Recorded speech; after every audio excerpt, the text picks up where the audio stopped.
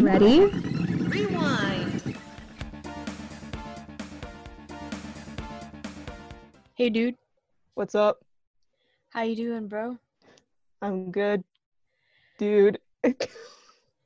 No homo, but I was hoping you'd be doing good. I was thinking about you a lot last night. No, I don't think we can do no homo joke is we are joking. We're also both queer, so Yeah. some people are like, you can't say that, and I'm like, It's my early 2000s trauma, and I want it now. Let me just freaking live it, okay? For 1 second. But how have you been? I've been good. I did some spooky stuff this weekend. In an array of spooky things. I went to a farmer's market and I got a little pumpkin, and then I painted my pumpkin. And then I don't use a knife because I don't have adult supervision. So I did not carve my pumpkin. And then I read my tarot, and it was a really good reading. I'm a witch. I'm a witch. It turns out I'm a freaking witch. What about you, Ash? Well, then you read my tarot. Yes. Oh, yeah. A couple days ago. And it was a good reading too. It was pretty positive. My mom and I went to Spirit Halloween. It's always fun. She got Scooby-Doo socks. Yeah, and I didn't really see anything pop up. Also, it's like really expensive. I don't know if it's always been, but it's like really expensive there.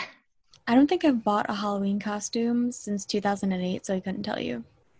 Well, they have other stuff too, like decorations and like things like I like looking, or like the animatronics they have are pretty fun. There's one scared me. It was, like those things that go woo and they like move and. I think there is nothing that no type of animatronic Spirit Halloween could have that harnesses more chaotic, scary, demonic energy than the animatronics at Chuck E. Cheese. There is nothing scarier.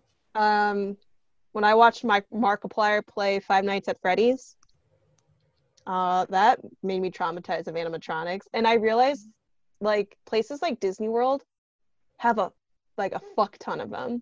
Like, It's a Small World, that ride is just pure animatronics. They're going like, it's a small world after all, and you're like, What? for 3 minutes. Okay, so I have been on the ride. okay, but yeah, it's just 3 minutes of them repeating this song while their beady little eyes are looking at you, and they're just like kind of jerking along. I think the true horror of that ride is the whitewashed history and imperialistic overtones. Yeah, that's also true. Or I remember when Trump got elected, and then I realized, like, because they have the Hall of Presidents, like every president has an animatronic there, so I'm like, oh. I haven't been to Disney since high school, so I have no idea what he says or does. They always say like a little thing that I think they did, and What does Obama say? I don't remember. I barely remember that ride. I don't even know if I even went on it. Hall of Presidents. Yeah, it's What just does like Nixon say?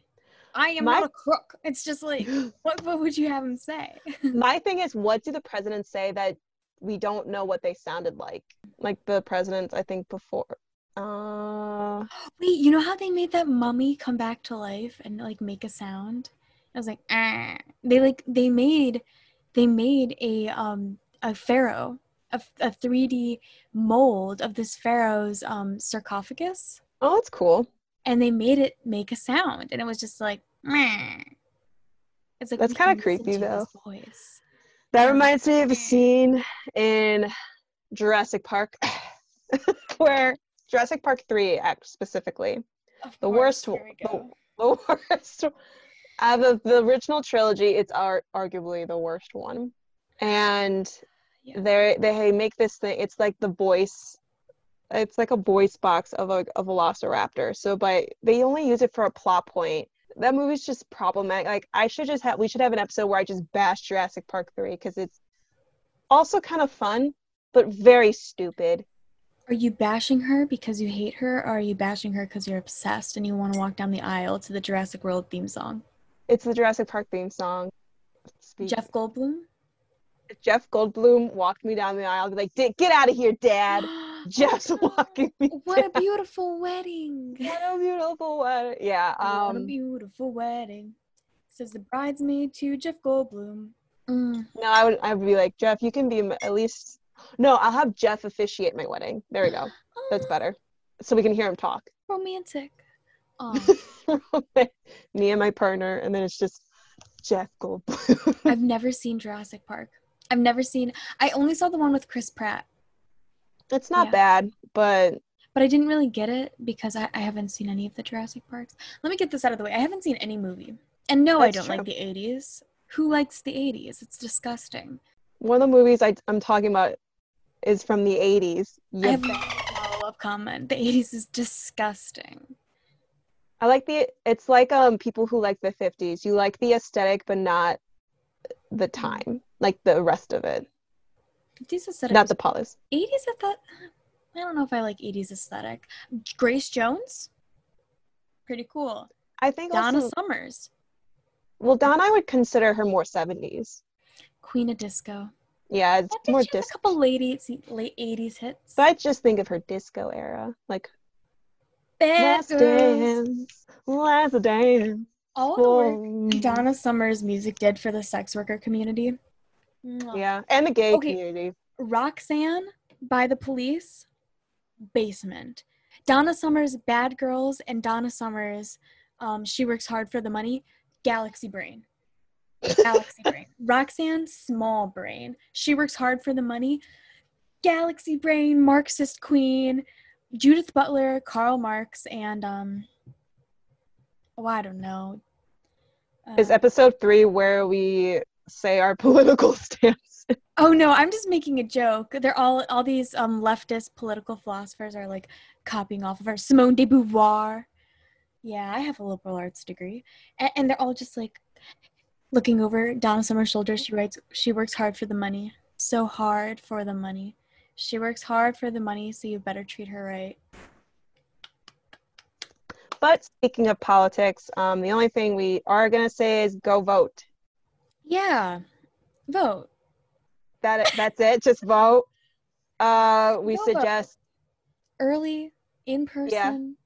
Oh, yeah, do it. If you're doing absentee, get it in right away. Do not wait. If you can, drive it up to your local, polling agent, Yeah, your local polling site, and they'll have ballot boxes, and make sure that you do your research, not just on the presidential candidates before you show up to. There's a lot of issues. You're gonna see. Yeah. I had a friend who asked. She was like, "Oh, there's others." She just didn't realize that there's other people on there besides the president, election, and I'm like, oh yeah, and I think that's a common thing for all new voters, because a lot of Gen Z, I feel like there's a lot of new voters this year. Yes, and even I don't think I even realized that the first time I voted, that there's other things on the ballot besides the president or the senators that are up that year or something. Oh, gentle reminder that there isn't just an election every 4 years. There's an election pretty much every year. So I would say even twice a year sometimes. Yeah, you know what? So don't just vote now in 2020, though. We welcome you and we love you and thank you for doing it. But in the next election, please vote. And in the election after that. And you know what? Just schedule yourself free for every election until you're dead. Until you're go on through. My grandma told me the last time I talked to her, she said she got my grandpa to register to vote. Wow. And she said she said, it's funny, she said to the lady, she was on the phone with, to get him registered, and the lady was like, so when was the last time that he voted? And she was like, I don't know, the 60s. And she's like, oh. So they had it was a whole thing. Rutherford B. Hayes. Yeah. Okay, also, I'm going to take a moment to plug a TikTok account I love. It's called Evil Hannah Montana. And it is this girl who does history-themed TikToks. They are so funny. And she has one on Jimmy Carter's presidential campaign. And she uses that, I'm a God-fearing. That was 9 to 5. Oh my 9 to gosh. 5. Ashley, what's that sound where it's like, I'm an international harvester? That Oh, sound. yeah, that song. I know. Okay. So you know what I'm talking about. It's a country song, yeah. So it's a song, and it's funny. Go look it up. Evil Hannah Montana. Informative TikToks. Get yourself learned. I think So maybe we should start. E, have you listened to enough Small Talk yet? it's like everyone. You have ready? you listened? So yeah, we're gonna start our segment, but yes, please go vote. Yes. Yeah. And now, That's all I gotta one say. spooky thing out of the way, and now getting to the main event. Ooh. Ash, I Yeah. think you gotta go first. Yeah, you went first last time, so I'll kind of. This week we're gonna talk about Halloween movies that either were important to us or that we just loved growing up. And I picked 2, but I do have an honorable mention that I'm just Me gonna quickly. too. Really? Oh my god! Good for us. Our last 2 brain cells are working in conjunction. This is beautiful. Yeah. So my honorable mention. So it's called The Lost Boys. It was made in 1987. Julia, have you ever heard? You probably haven't watched this, but have you ever heard about this movie? What do you think? No. Anywho, so it's kind of an interesting movie. So basically, it's about a mom and her 2 sons moving with her father, so their grandpa, to the small town of Santa Carla, California, where a small haven of vampires live. The older brother, Michael, actually gets I forget, I think it's like they get bitten or something, but he starts to become a vampire.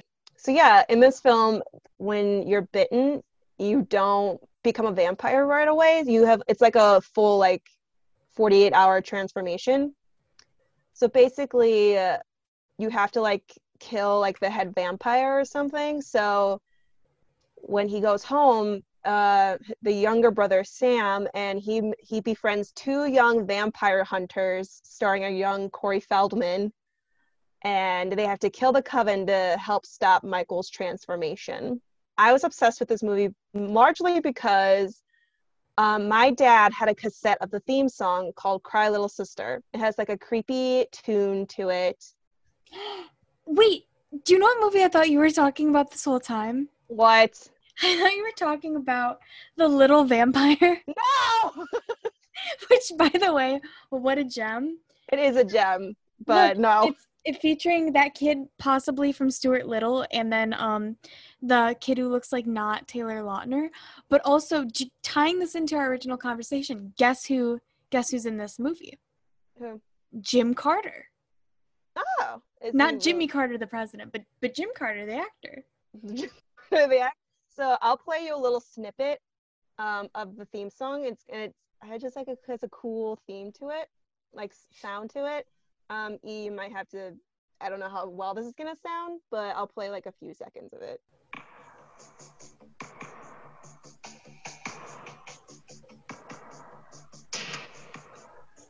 Yeah, pay attention. Okay, that's 10 seconds. So imagine little 10-year-old Ashley listening to a song like that. It's no wonder I grew up the way I did. And imagine like being my dad's brown old truck with this little cassette that he has, and I was like, let's play this song. So my dad had Andrew Lloyd Webber's greatest hits, so we listened to a lot of Cats.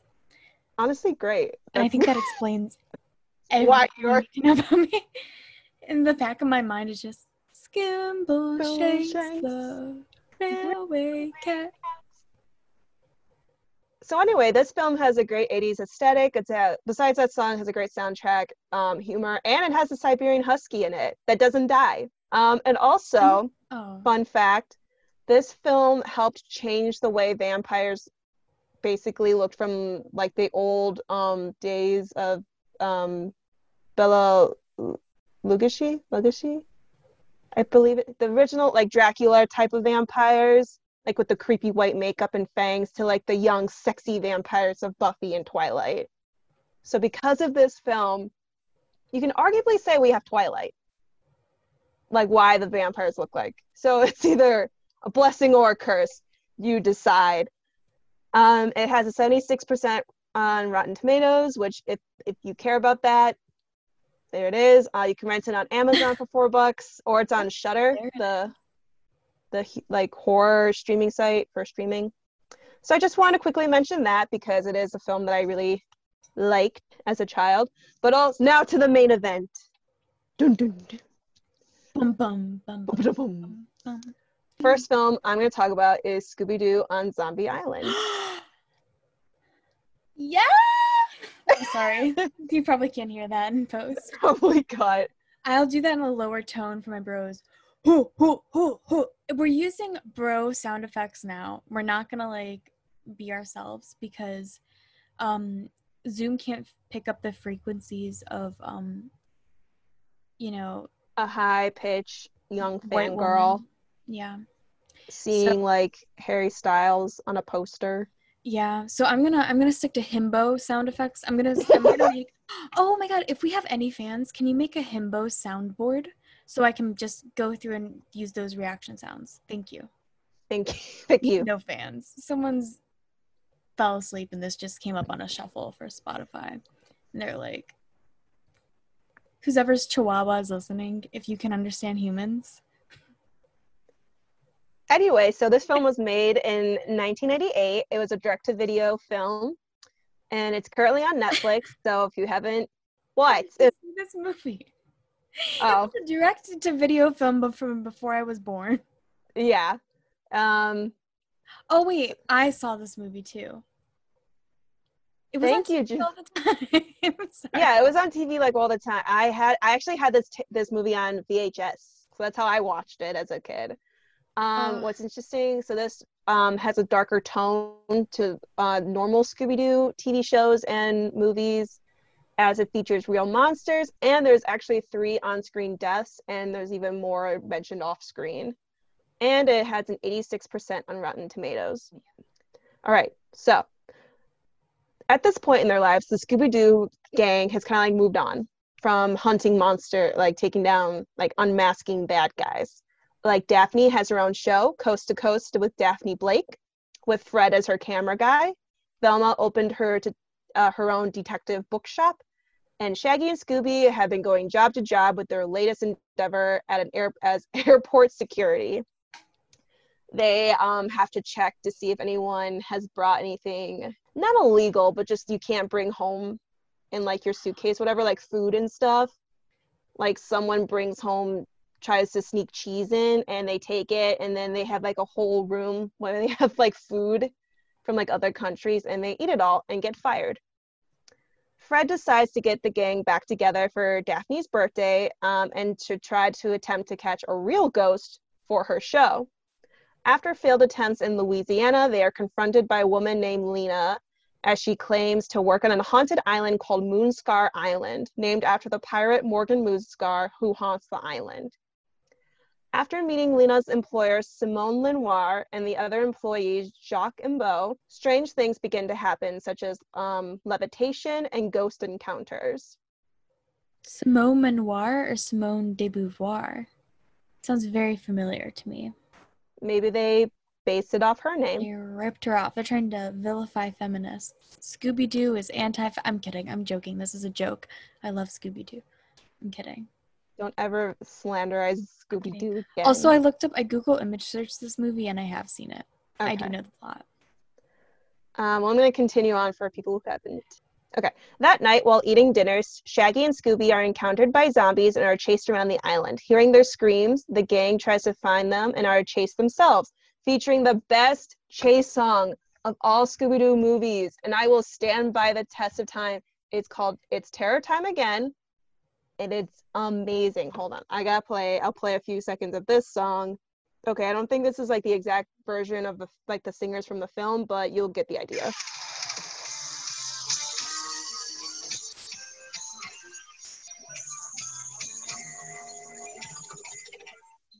Basically, that's what it sounds like. It turns out then Lena and Simone are the bad guys, as they are immortal werecat creatures that have to drain life sources of humans to keep their immortality. This happens. Hell yeah. This happens because Morgan Moonscar and his crew invaded the island 200 years ago and led their fellow settlers into the bayou to be killed by alligators. Side note, this was very traumatizing to watch as a child because you kind of like see the alligators go towards these people, and then like as you hear their screams, it turns back to Lena and Simone going, it's very, I'm like, damn, Scooby. They then pray to their cat god and then kill the pirates as these werecat creatures. Years later... Cat god? Oh, wait, it gets better. Years later, Confederate soldiers enter the island and they start a pepper plantation. And around, so they turn into these werecats around the harvest moon. So as the next harvest moon arrives, the werecats kill the soldiers as well.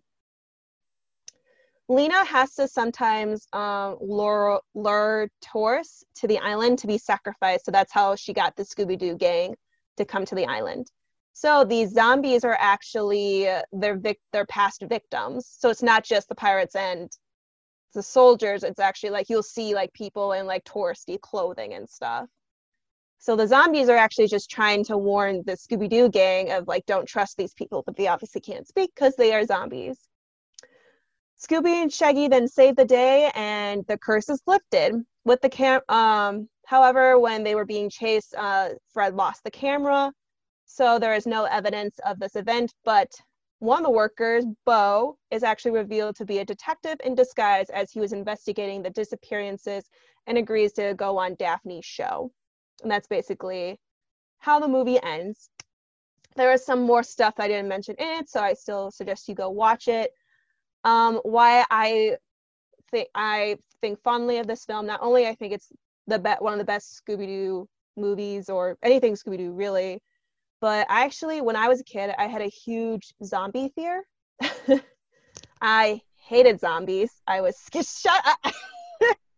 It's because when I was 8 years old, I remember my age. I didn't even say anything. You're like, shut. Because I can see your face, Julia. You're like, oh. She's like face palm.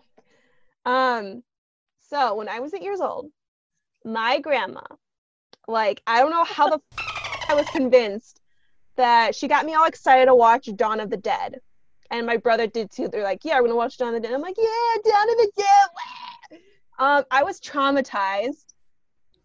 My house has woods around it. So I would picture like zombies crawling out of my woods, and I was so scared until I finally, like, the first time I ever came out to my mom was when, Mom, I have a huge fear of zombies. I keep seeing them everywhere.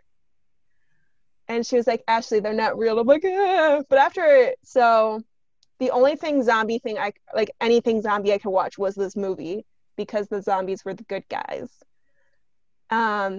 However, I have gotten over my fear of zombies a little bit after watching The Walking Dead, at least the first 5 seasons, and then it's my opinion got really stupid. That's why I love Zooby-Doo. Zooby-Dooby-Doo. Scooby-Doo. That reminds me of that joke in Codename Kids Next Door, where they get sick with like Aretha Franklin's scatting disease, where they all start. Do you remember this? That unlocked a memory for me, where they all get sick and they have to scat and they turn into Aretha Franklin, and they're just like zoobadoo-ba, zoobada. Was that right? Anyways, I don't think so. I mean, It was just something they did in jazz, and Aretha Franklin's the queen. So that's my first movie. Are you ready to hear about my second film? Oh yeah. It's probably more embarrassing picks, but I still love this movie. I know it's probably really cheesy and probably even bad, and it is a kid's movie, but I still love it to this day. It is called Casper and Wendy from 1998. Same year, I think, the previous film. You can tell I'm an early 2000s kid because of these two picks. So, Julia, do you know of Casper the Friendly Ghost? That's dumb. Okay. Well, Casper, his original movie was called just Casper in 1995. And yeah, so that wasn't his last time in the films. as this sequel came out, it was a direct-to-TV film as well. It was actually premiered when Freeform was ABC Family back in the day.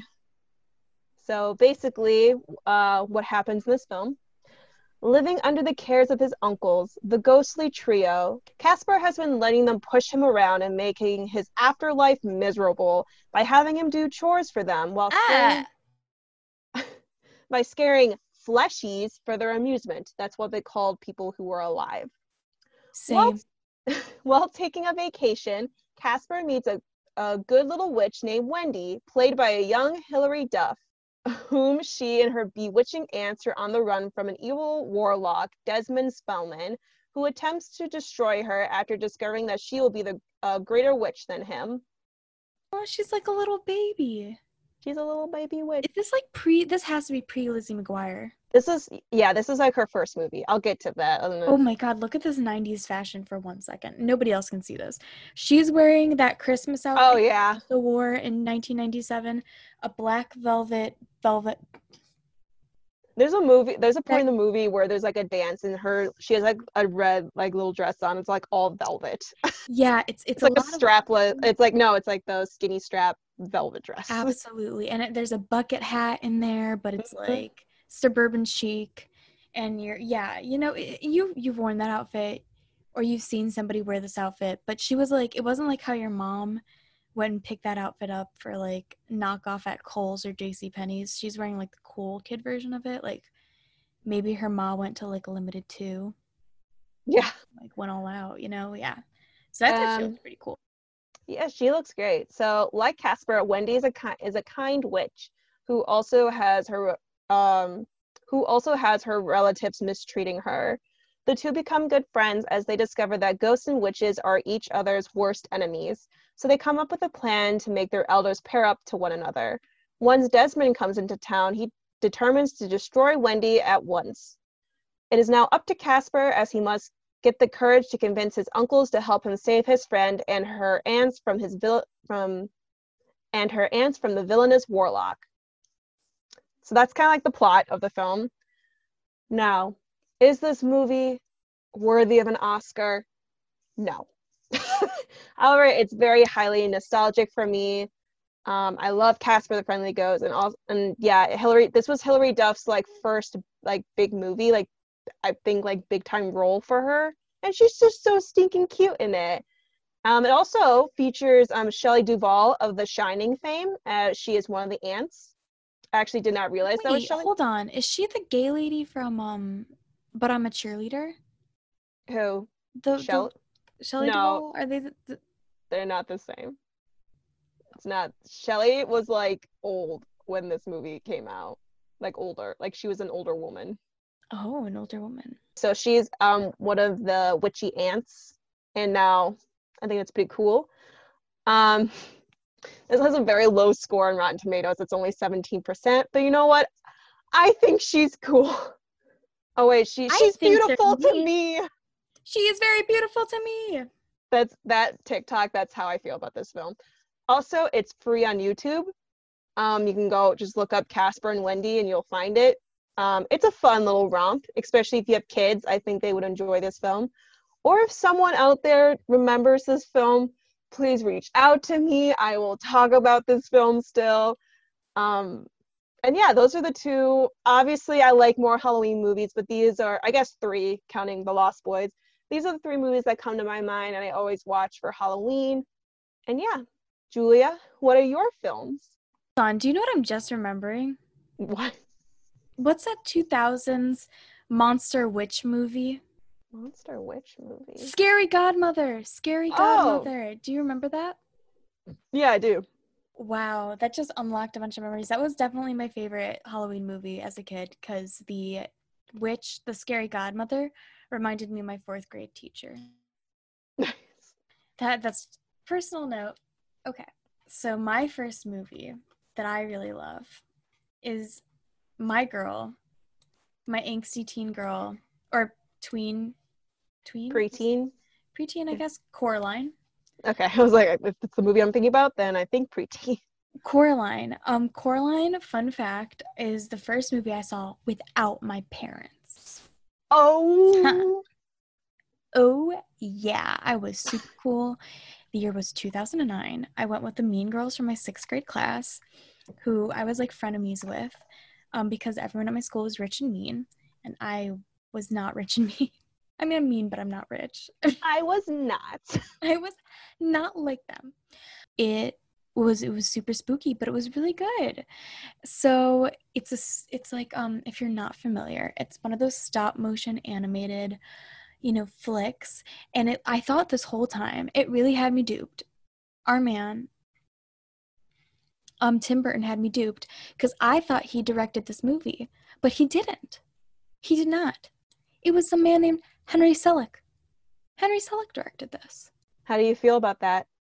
I thought I knew Tim Burton, but I didn't. I thought he had this whole other side to him that was very stop motion. Like, for some reason, I associate The Corpse Bride, Coraline, and The Nightmare Before Christmas all with him. But they're I not. was about to say Corpse Bride and Coraline came out around the same time, so that makes sense. I was The Corpse Bride twice for Halloween.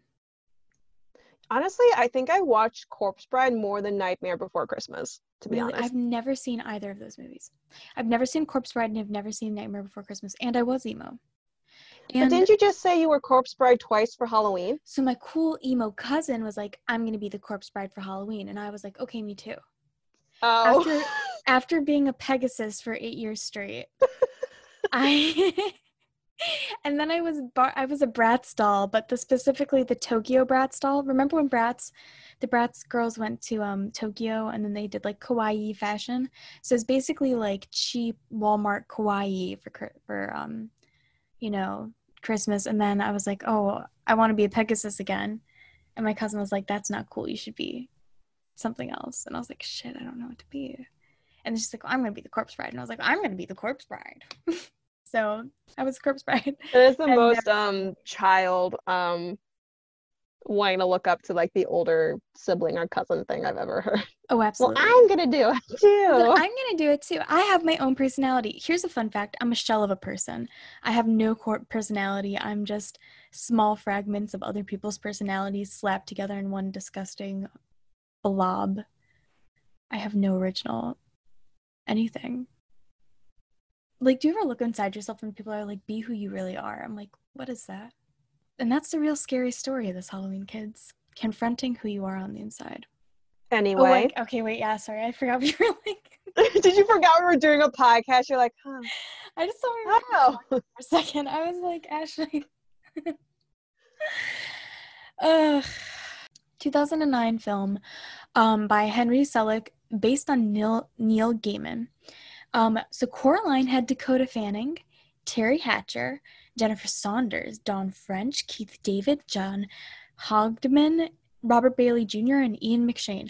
I don't know which one of those people are notable besides Ian McShane from Twilight.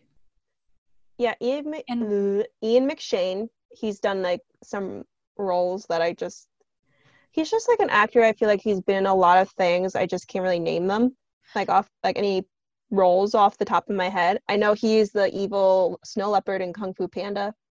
He voiced him. That's notable. I love Kung Fu Panda. I forget. There's like other actors I feel like in that film. Like you would see their face. You're like, oh, that's that person. Yeah. So I've never seen a movie before. So this is I've seen 3 movies, and here are all 3 of them. So Coraline was like your typical brat. Like, she was a brat. Come on. They're like, she was adventurous and feisty. I'm like, she was a brat. And if I was like her, my mom, in a very typical early 2000s fashion, would have probably spanked me. It's very much like the character type of, I believe her name is Sarah in Labyrinth. And then the little girl in Spirited Away, like, they're a brat at first and they have to go on a journey. Well, no, she wasn't she was a relatable brat. She was like... Yeah, she's like a kid. She just wanted attention. Yeah, so she basically is like hanging out, like, they're from Michigan, right? Midwestern gal, blue hair. She's really cool. Honestly, if I dressed like Coraline, girl. Her parents are writing for like this home, like HGTV catalog. And they're like, girl, we're really busy and we're going to move to this new little pink palace in a different part of the country. Like, let's go. And she's like, I'm really bummed out, similar to Spirited Away. And her parents were like, too bad. We gotta work to feed you. And she was like, I hate you. And they were like, what do you want from me? And the mom has like a broken neck too. Like, she's really pushing her mom. And Also, she's like, I don't want to start a new school. I don't want to leave my friends, blah, blah, blah. The dad does too. Her dad's like, his neck is like stuck way out. I'm like, boy, you need a chiropractor. But that's also me working from home. Like, it's like, my shoulders are up by my ears. I know, I gotta stretch. Oh, my back, I'm creaking like a haunted house. All right, everyone, let's take a stretching moment wherever you are. If you're in the car, wait till you're at a red light, and then stretch. Let your feelings out. Now that we're all zened the frick out, let's keep going. So Coraline's dad he's a very relatable character. But basically they're like, we just want to earn money and have a better life for you. And she's like, I hate you. But like relatable, honestly, like me too. She goes out into the yard and she's like kicking around and she meets this weird kid named YB. And her and YB become friends, and then YB is like super creepy and like definitely I was a YB. I don't know if you're a YB. Just kind of like the weird kid who has like kind of like a spooky backstory for no reason. He's like, my aunt went missing. And they're like, oh, Wyborn. Thanks for oversharing. Yeah. And then he out of nowhere gives Coraline this doll that looks exactly like her. If I was Coraline, I'd be like, Thanks. She kind of acts like this too. She's like, you're a freak, and she like kind of throws it, but then it keeps like coming back to her. Right. So this doll starts moving around. It kind of like, necromances about the home or her like apartment in the Pink Palace, and it leads her to a door, and she's like, I want to go inside this door. And her mom's like, oh, we have this weird button key. And they unlock the door, and it's a brick wall. And then her mom's like, well, that was weird. And she's like, yeah. But then anyways, Coraline opens it up again by herself at night.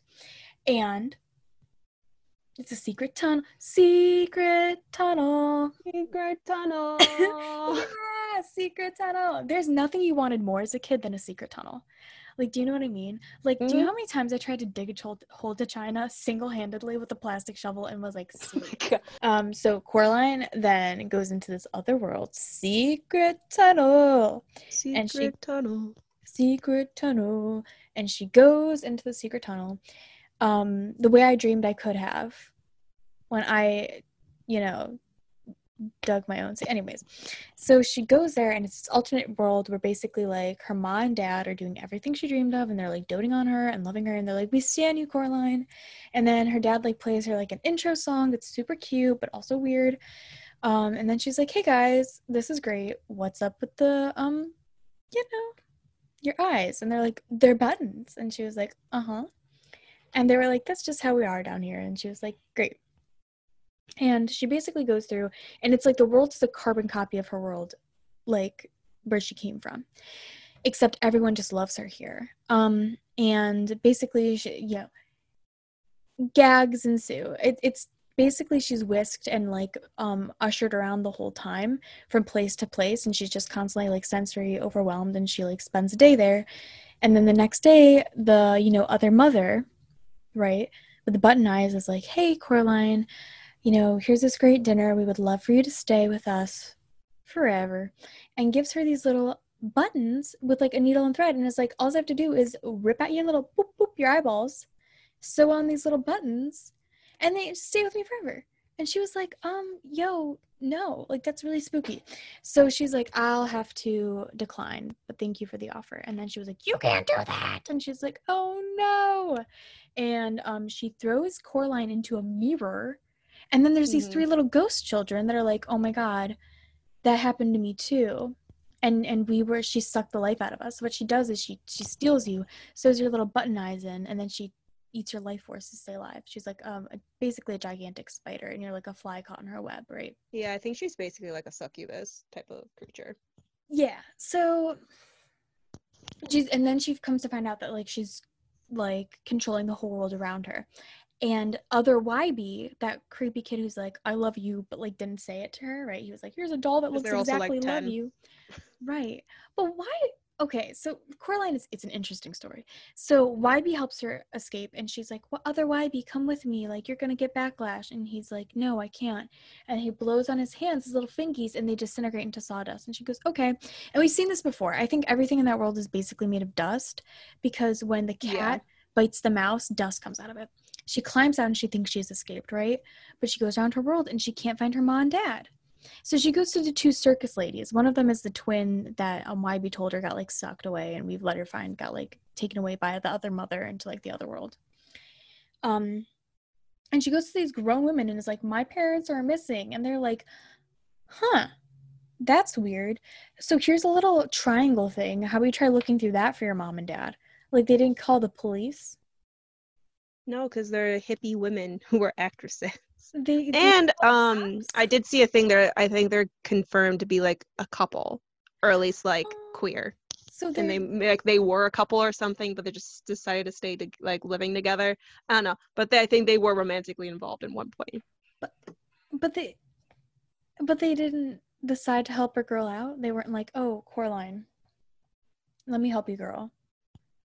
They did. They gave her a try. I don't remember. Imagine if a child came up to me today and was like, "Hi," and they were like, "Cool alternative veggie channel." And they're like, "Hey, guess what? My mom and dad missing." I'd be like, "Let me call the freaking cops." And that is why bad things happen to you.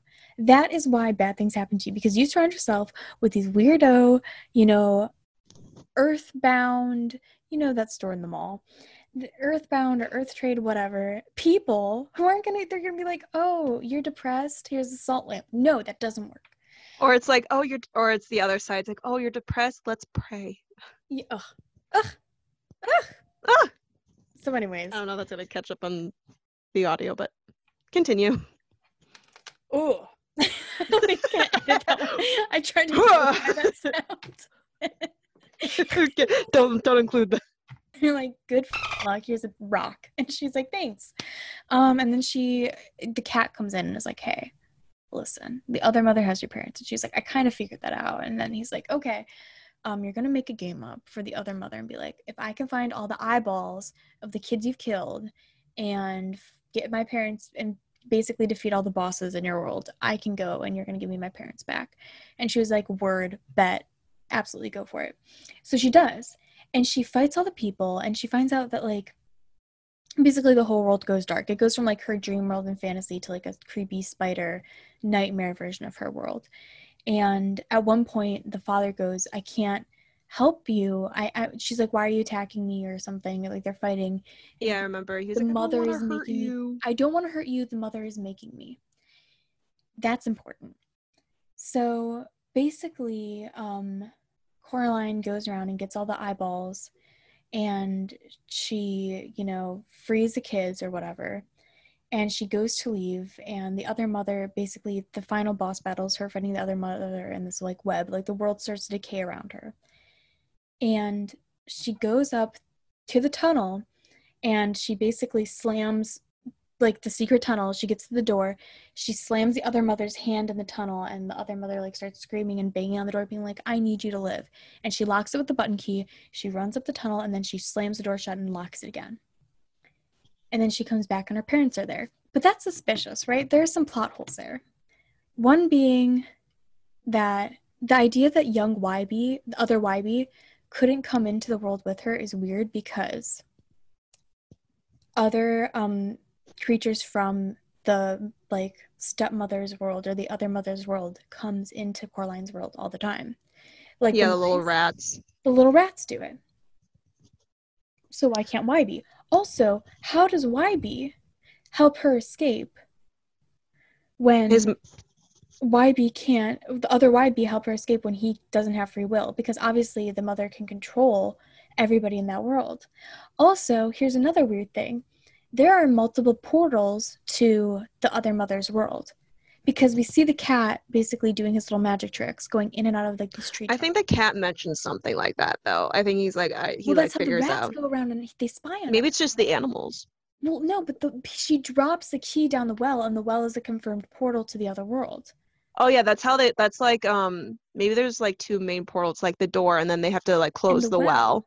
That's how they get rid of the key.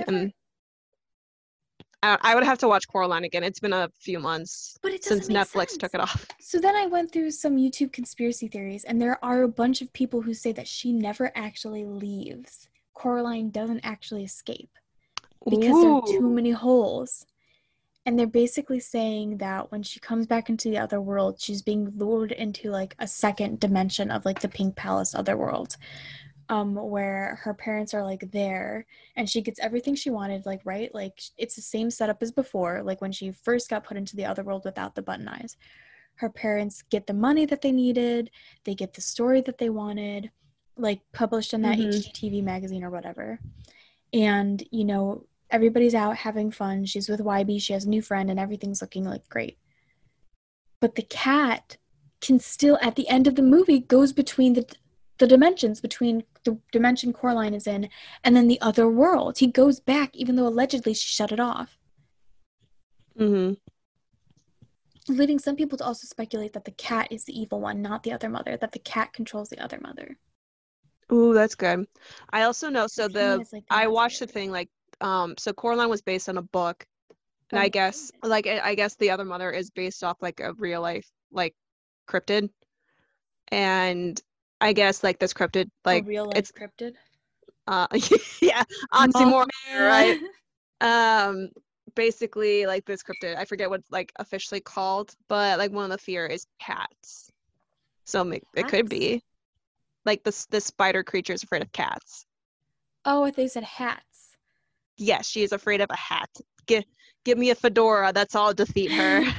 Some like TikTok lesbian just like, ah. It's the young Hilary Duff from Casper and Wendy with her little bowler rat. Yeah.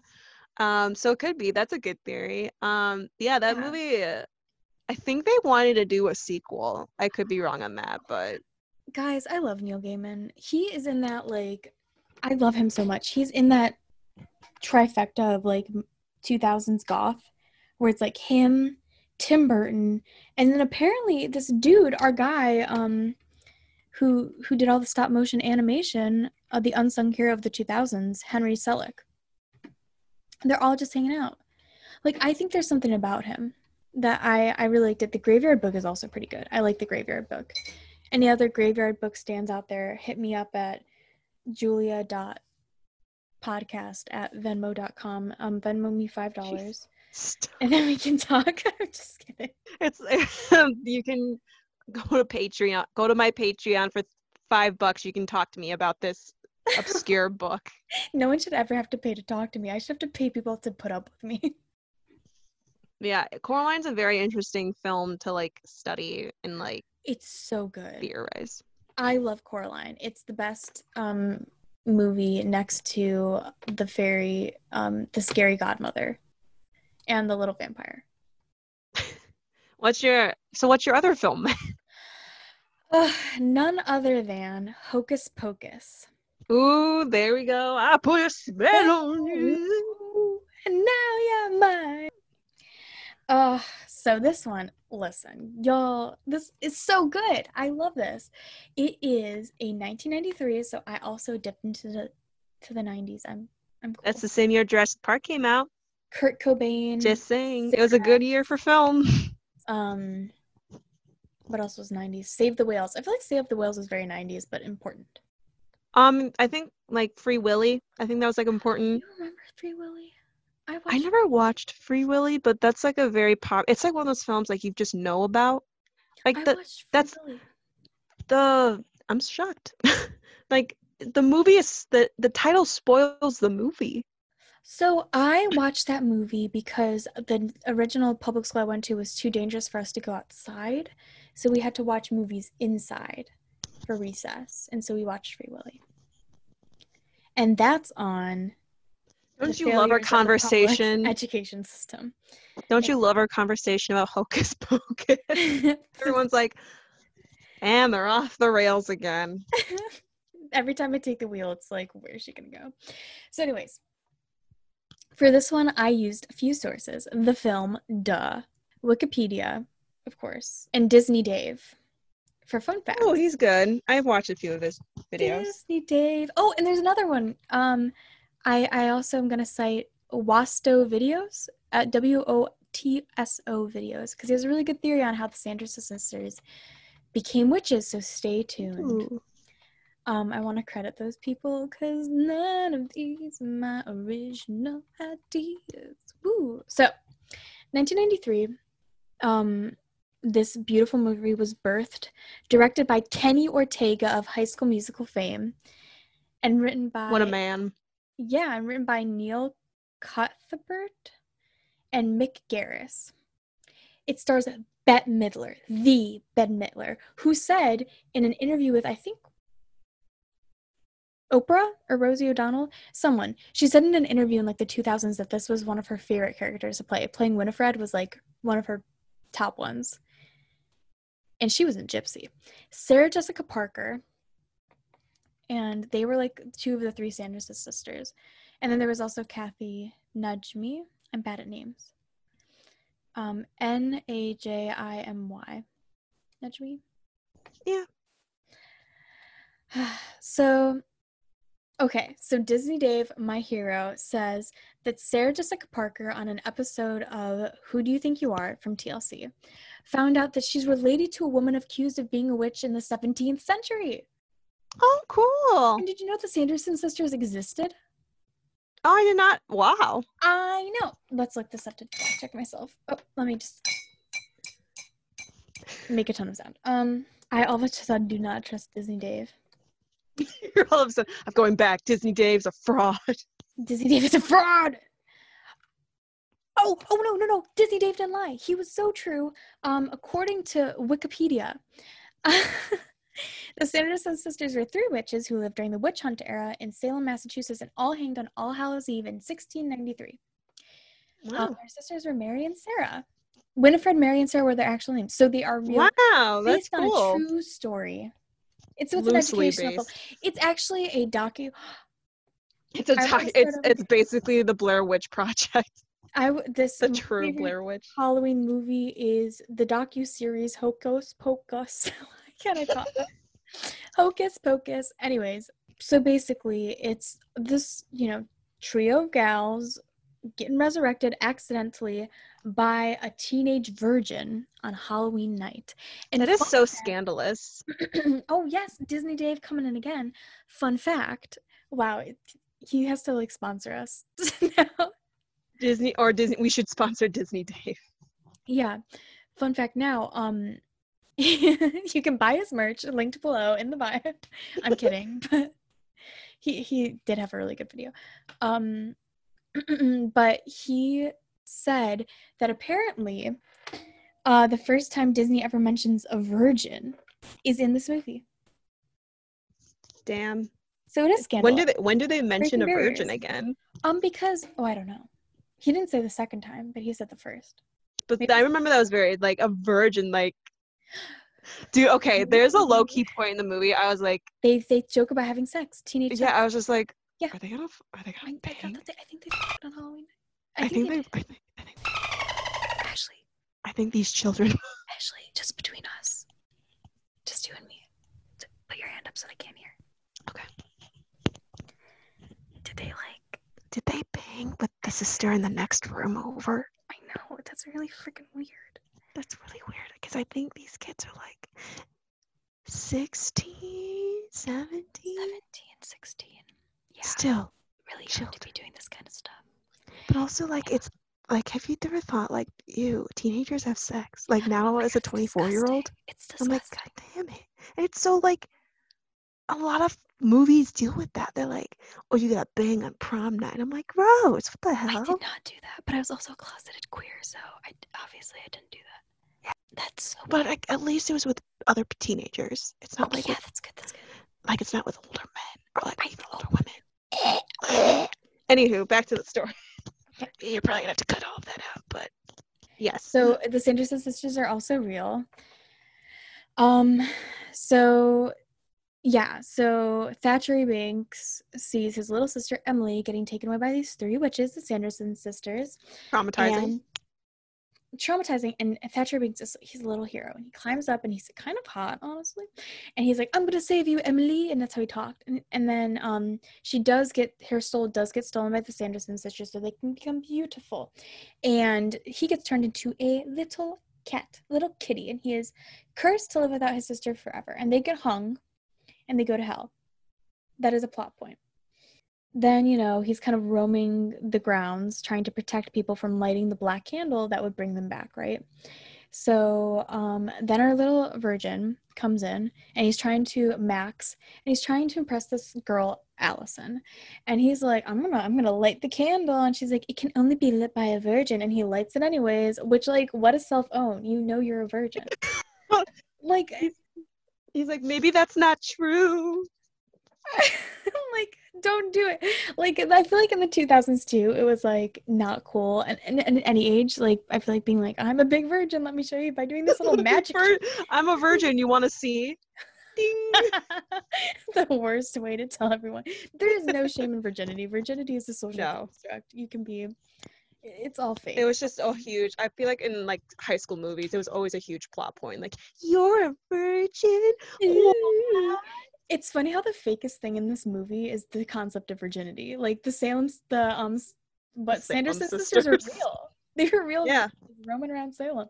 The fakest thing is the concept of virginity. That's the hoax. That's the spook. That's the hocus pocus. That's the Disney magic. Mwah.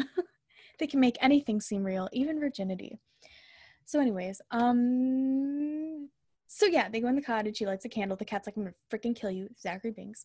And the witches come back to life, and they're like, time to eat some children. And then they do a really great jazz number, and they sing, I put a spell on you, and now you're mine. I've already done this bit, but it's really good, and I think it is worth repeating. And so then Sarah Jessica Parker, they all go up and they fly. Mm-hmm. She gets up there and she does this, like, come little children, I'll take thee away, right? And she's like singing, and it's beautiful, and was really also, she's super hot.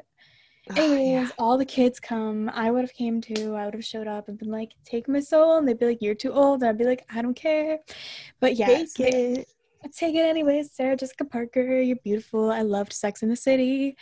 Even though it was deeply problematic, I don't care. I do care. It is. We'll unpack that later. So they all wind up, and they have to stop the kids from getting eaten by her. And anyways, they get them into, like, this is like the most glossed over version of it. But they get to the cemetery, and they make a little salt circle because, witches, and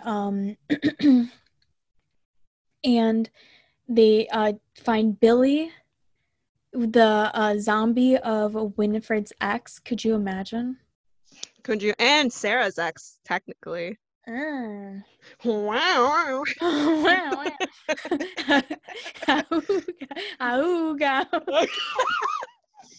I don't know. I just think of Jim Carrey in The Mask, where he's just like, oh my gosh, that's right. Wow, wow, wow. So anyways, they make the salt circle, witches, they're like flying around, and they're beating them down with like book. And the book is like a human being stitched up. Anyways, Billy's like, I'm gonna take you out, and he cuts open his mouth, and guess what? They were live moths. Disney Dave told me they were live moths in his mouth. Oh God. A moth trainer there. Could you imagine? And be like, can you hold these for a second, just for a little stunt? And they sewed your mouth shut with moths inside, and they're just chilling around in your mouth, like. Also, that actor, I believe his name is Doug Jones. He does a lot of I think he was the creature, like the. What's that movie? She sleeps with the sea creature. Shape of Water. He does that. He does like a lot of creatures. Basically, if it contains like a lot of makeup and stuff, I believe he does a lot of those type of roles. Me every day when I wake up. I guess he's used to it at this point. He's like, okay, not the weirdest thing I've done on the job. And all those insults he throws at Winnie are like improv. He did those on his own. So he's pretty cool. So basically they just have to get, the whole point is that they need to like get the life force before sunrise or something, or they die. Mm-hmm. So Before there's a All ticking Hallows clock. Eve ends. There's a ticking clock to this, and so basically they're just trying to run up the clock, and they make this potion, and he drinks the potion, but the sun comes up, and what if it turns into a statue, and they all burst into the sunlight, and they all say goodbye, and Billy goes back to sleep and takes a little dirt nap. Binks finally dies. So that is a happy ending. Binks gets death But he reunites with his sister, and reunites with his sister, which is Emily. it's a very sweet scene. It's a very sweet scene. He dies finally and then walks off into like the graveyard with his sister. I love the line. She's like, "Where have you been, like Thackeray?" And he's like, Thanks. and he was like, "You wouldn't believe I had to wait for a virgin to light the candle." It's all just virgin jokes, this movie. All the parents, by the way, get stuck up raving all night thanks to honestly the power of Bette Midler, and that happens to me too. Sometimes I turn on the Gypsy soundtrack at like midnight just to have a little kiki by myself, and I'll wake up, or I mean I like kind of like black out in the sense that I'm so entranced by Bette Midler. It's like 5 a.m. and I'm like I'm still dancing, and it's just like that. I had a dream, I dreamed it for you. I think of the Kurt Hummel version because that's yes, and he's like, "I dreamed it for you, Dad." That's honestly, that was an iconic scene from Glee. It was a really good scene. It's pretty much the end of the movie. Yeah, pretty much. Oh wait, Ice and Jay. I never mentioned them. The best characters. You have to watch for Ice and Jay. They have Ice has this thing shaped into his head, and they get they get caught in the thing. Anyways, the movie ends on a real cliffhanger because the book, its eyes opens up, and so they're like, oh, maybe the witches can come back again, or more witches can come to be, or whatever.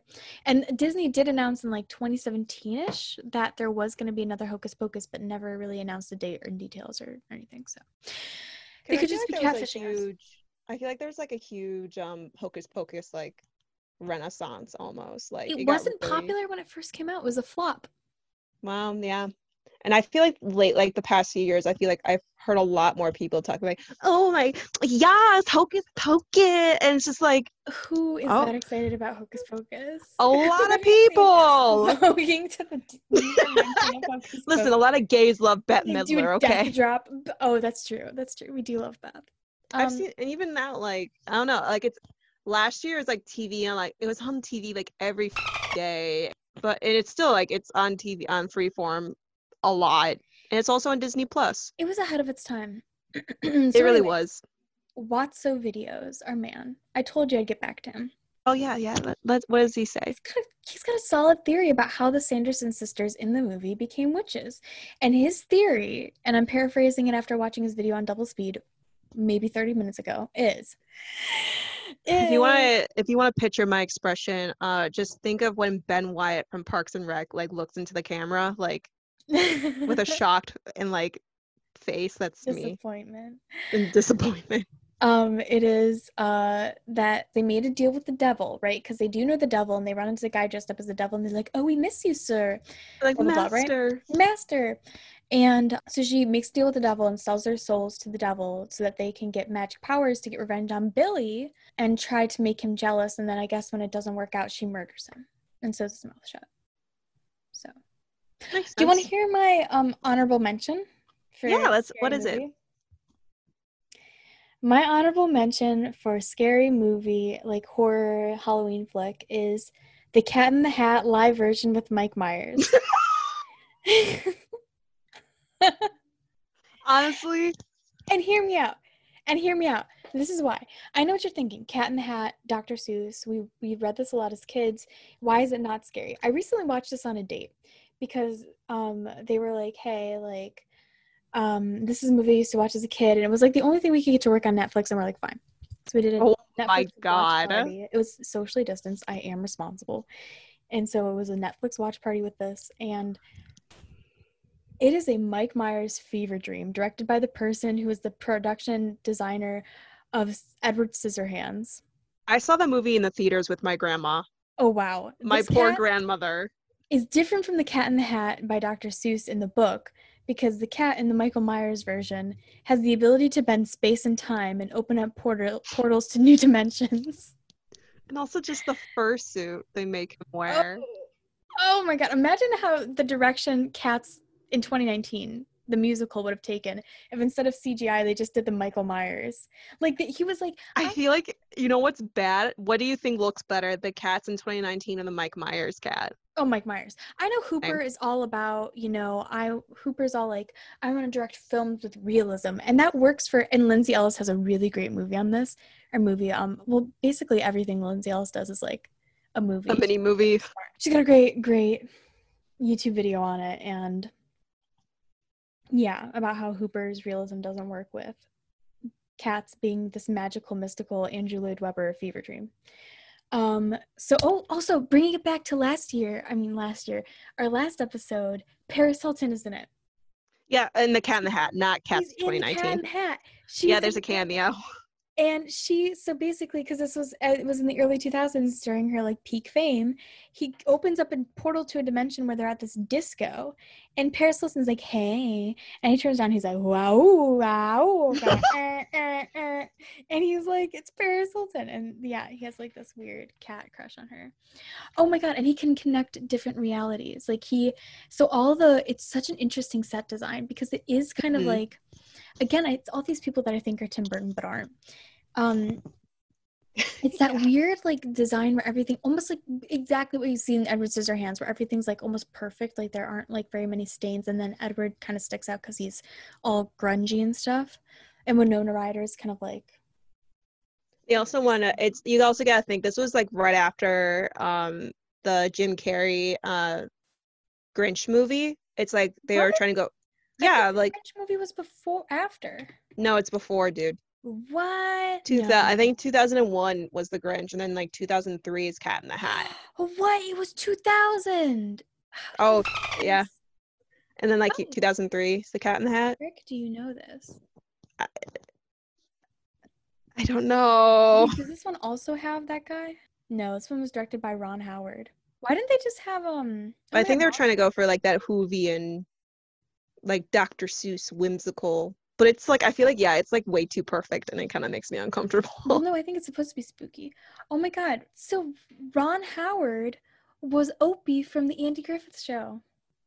Oh, wow. That's so cute. Wow. And then he went on to direct this movie. Yeah, well. Oh my god, wait. I think he directed the Da Vinci Code? Da Vinci? Da Vinci? I think he directed Da Vinci. He's got like an Academy Award for Best Director and Best Picture. For the Cat in the Hat. For the Cat in the Hat with Mike Myers. It's so spooky. I think this one also has Dakota Fanning in it. It does. So I'm a big Dakota Fanning fan. She was great in Charlotte's Web. You're just a big Dakota Fanning stan. This is really what this is all about. But yeah, the Cat in the Hat it is a fever trip. And if you want to have a lovely night with that special someone, social distancing is hard. I recommend you go. Say, baby, tonight I'm going to treat you. We're gonna watch something special. And I want you to pull up this movie. And I want you, if they don't react positively, it's not the one. They're not the one. Break up with them. So that's my scary movie. Honestly, that's probably the scariest movie of them all. I know. Good pick. Well, I think it's time for us to wrap up on this episode. Thank you all. If you got through this episode, I congratulate you. I thank you for your service. Please rate us 5 stars on Apple Podcasts. Please follow our socials. Twitter and Facebook is @ReadyRewindPod, and Instagram is @ReadyRewindPodcast. You can also email us any topic suggestions or questions you have for us at readyrewindpodcast@gmail.com. And until next time, Venmo me at no. Until next time. Ready? Rewind. Bye, everyone. Bye.